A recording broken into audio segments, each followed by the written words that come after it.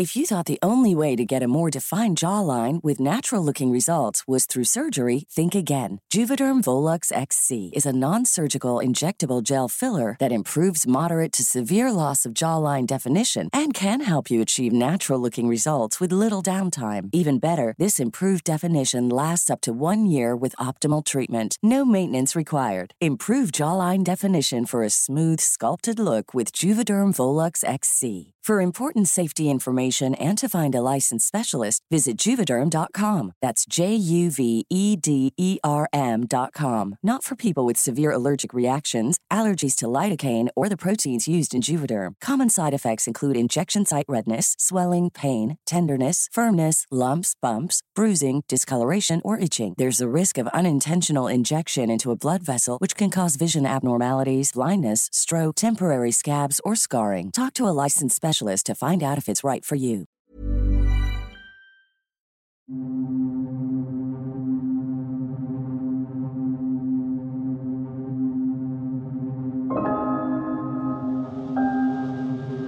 Welcome to Fearful, the podcast that takes you on a thrilling journey through the world of mysteries, paranormal phenomena, and all things terrifying.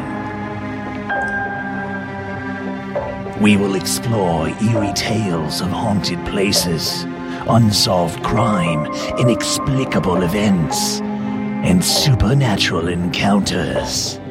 So embrace the fear and unravel the mysteries that lie beyond.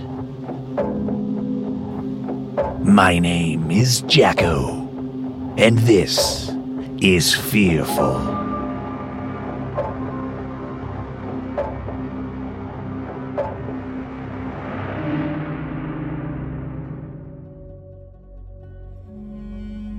In the obscure realm of ancient Egyptian lore lies a chilling legend known as the Curse of the Pharaohs, whispered to haunt those who dare disturb the slumber of these ancient kings, particularly those meddling with their mummified remains.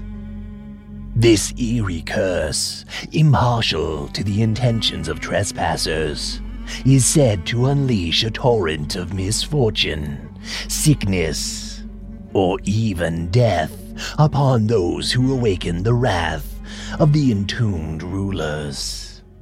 The most famous instance of a curse lays upon one of the tombs of the world's most famous kings. I speak, of course, of none other than King Tutankhamun.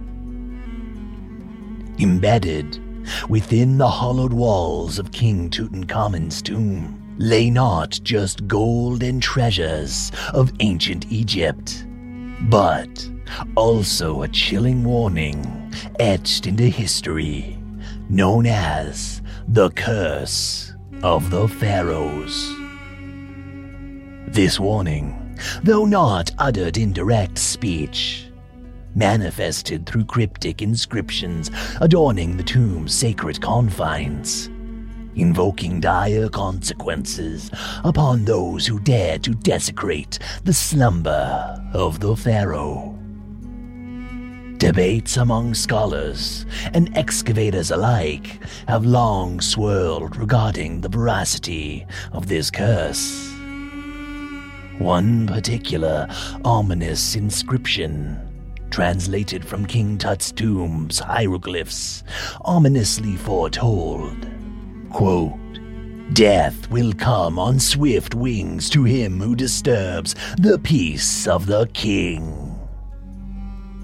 Such words, steeped in mystique of antiquity, serve as a haunting prelude to the enduring power of belief and the mysteries that may wait inside a long-forgotten tomb. Excitingly scrawled across the weathered pages of his pocket diary, British archaeologist Howard Carter penned the words, quote, "First steps of tomb found," on November 4th of 1922. With bated breath, he and his team venture deeper into the timeless mysteries of the Valley of the Kings, on the western banks of the mighty Nile. What awaited them the following day was a revelation, a tantalizing entrance shrouded in the sands.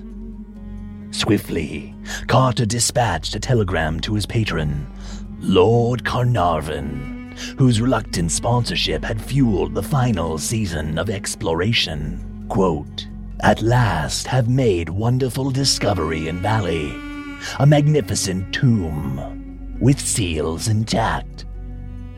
A seal intact. This meant over thousands of years the tomb laid untouched by human hands. Unlike the plundered resting places of many of his predecessors, Tutankhamun's tomb lay hidden beneath layers of debris, safeguarding its treasures from the hands of ancient thieves.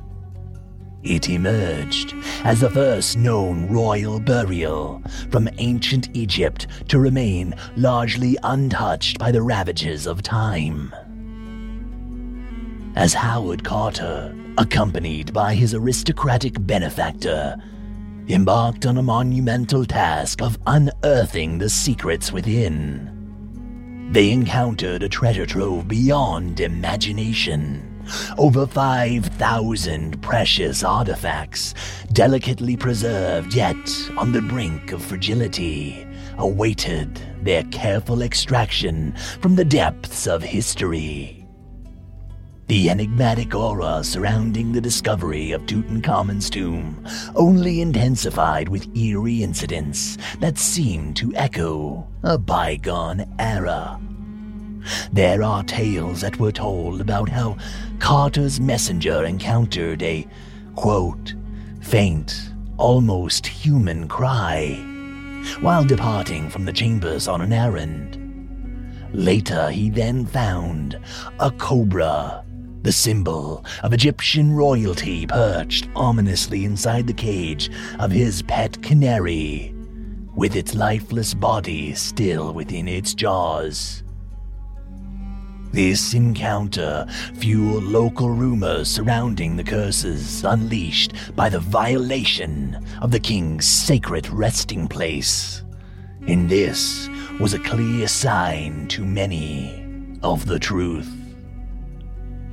Then, it almost got too real when tragedy struck 4 months and 7 days later, on April 5th of 1923, when the sudden demise of Lord Carnarvon, the financer of the expedition, his life claimed by a seemingly innocuous mosquito bite.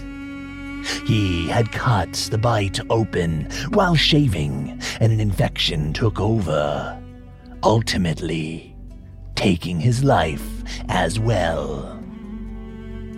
As rumors swirled of curses and dire retribution, sensationalized accounts gripped the public's imagination. Even the powerful and infamous Benito Mussolini, swayed by the whispers of ancient curses, ordered the immediate removal of an Egyptian mummy from his own abode.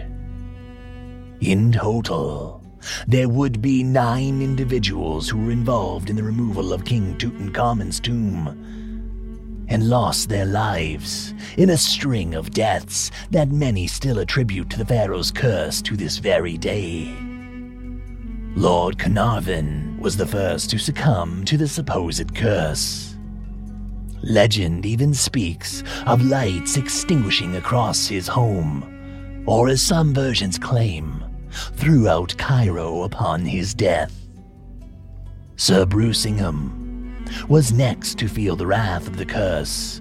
He was the recipient of a macabre gift from Howard Carter himself, a mummified hand wearing a bracelet, and it was supposedly inscribed with the phrase, quote, "Cursed be he who moves my body."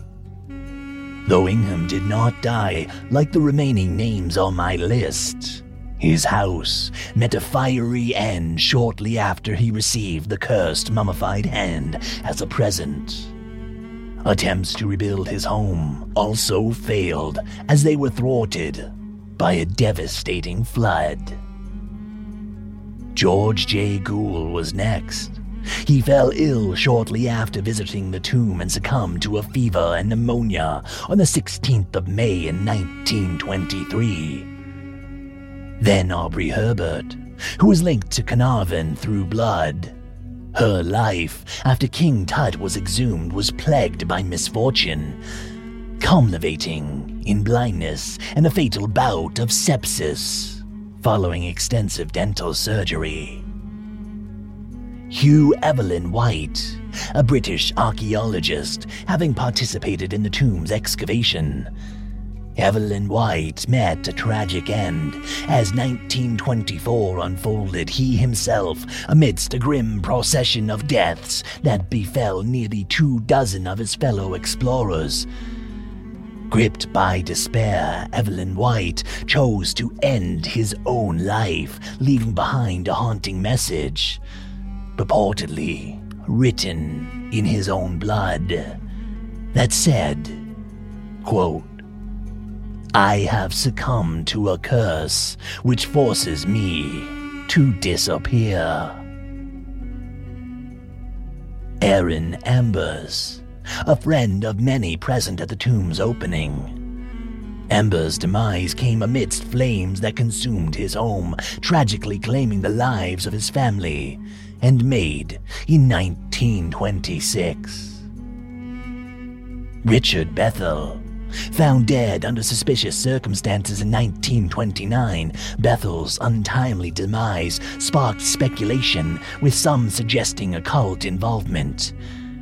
His connection to the tomb was he was housing many of the priceless artifacts belonging to King Tut.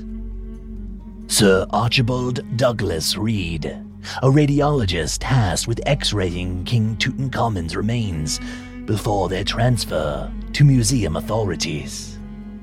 He faced a swift and mysterious death. Following the examination, he fell ill within a day, succumbing to death a mere 3 days later. James Henry Breasted, witness to eerie events such as one with the cobra devouring his pet canary, though his demise came years later, in 1935, his death did occur immediately after a trip to Egypt. Howard Carter, in a surprise twist, the man who unearthed the tomb himself, remained untouched by the curse, living out his days without mystery, illness, or calamity. These tales, whether steeped in superstition or coincidence, weave a haunting narrative of the price paid for delving into the mysteries of an ancient king and ancient Egypt.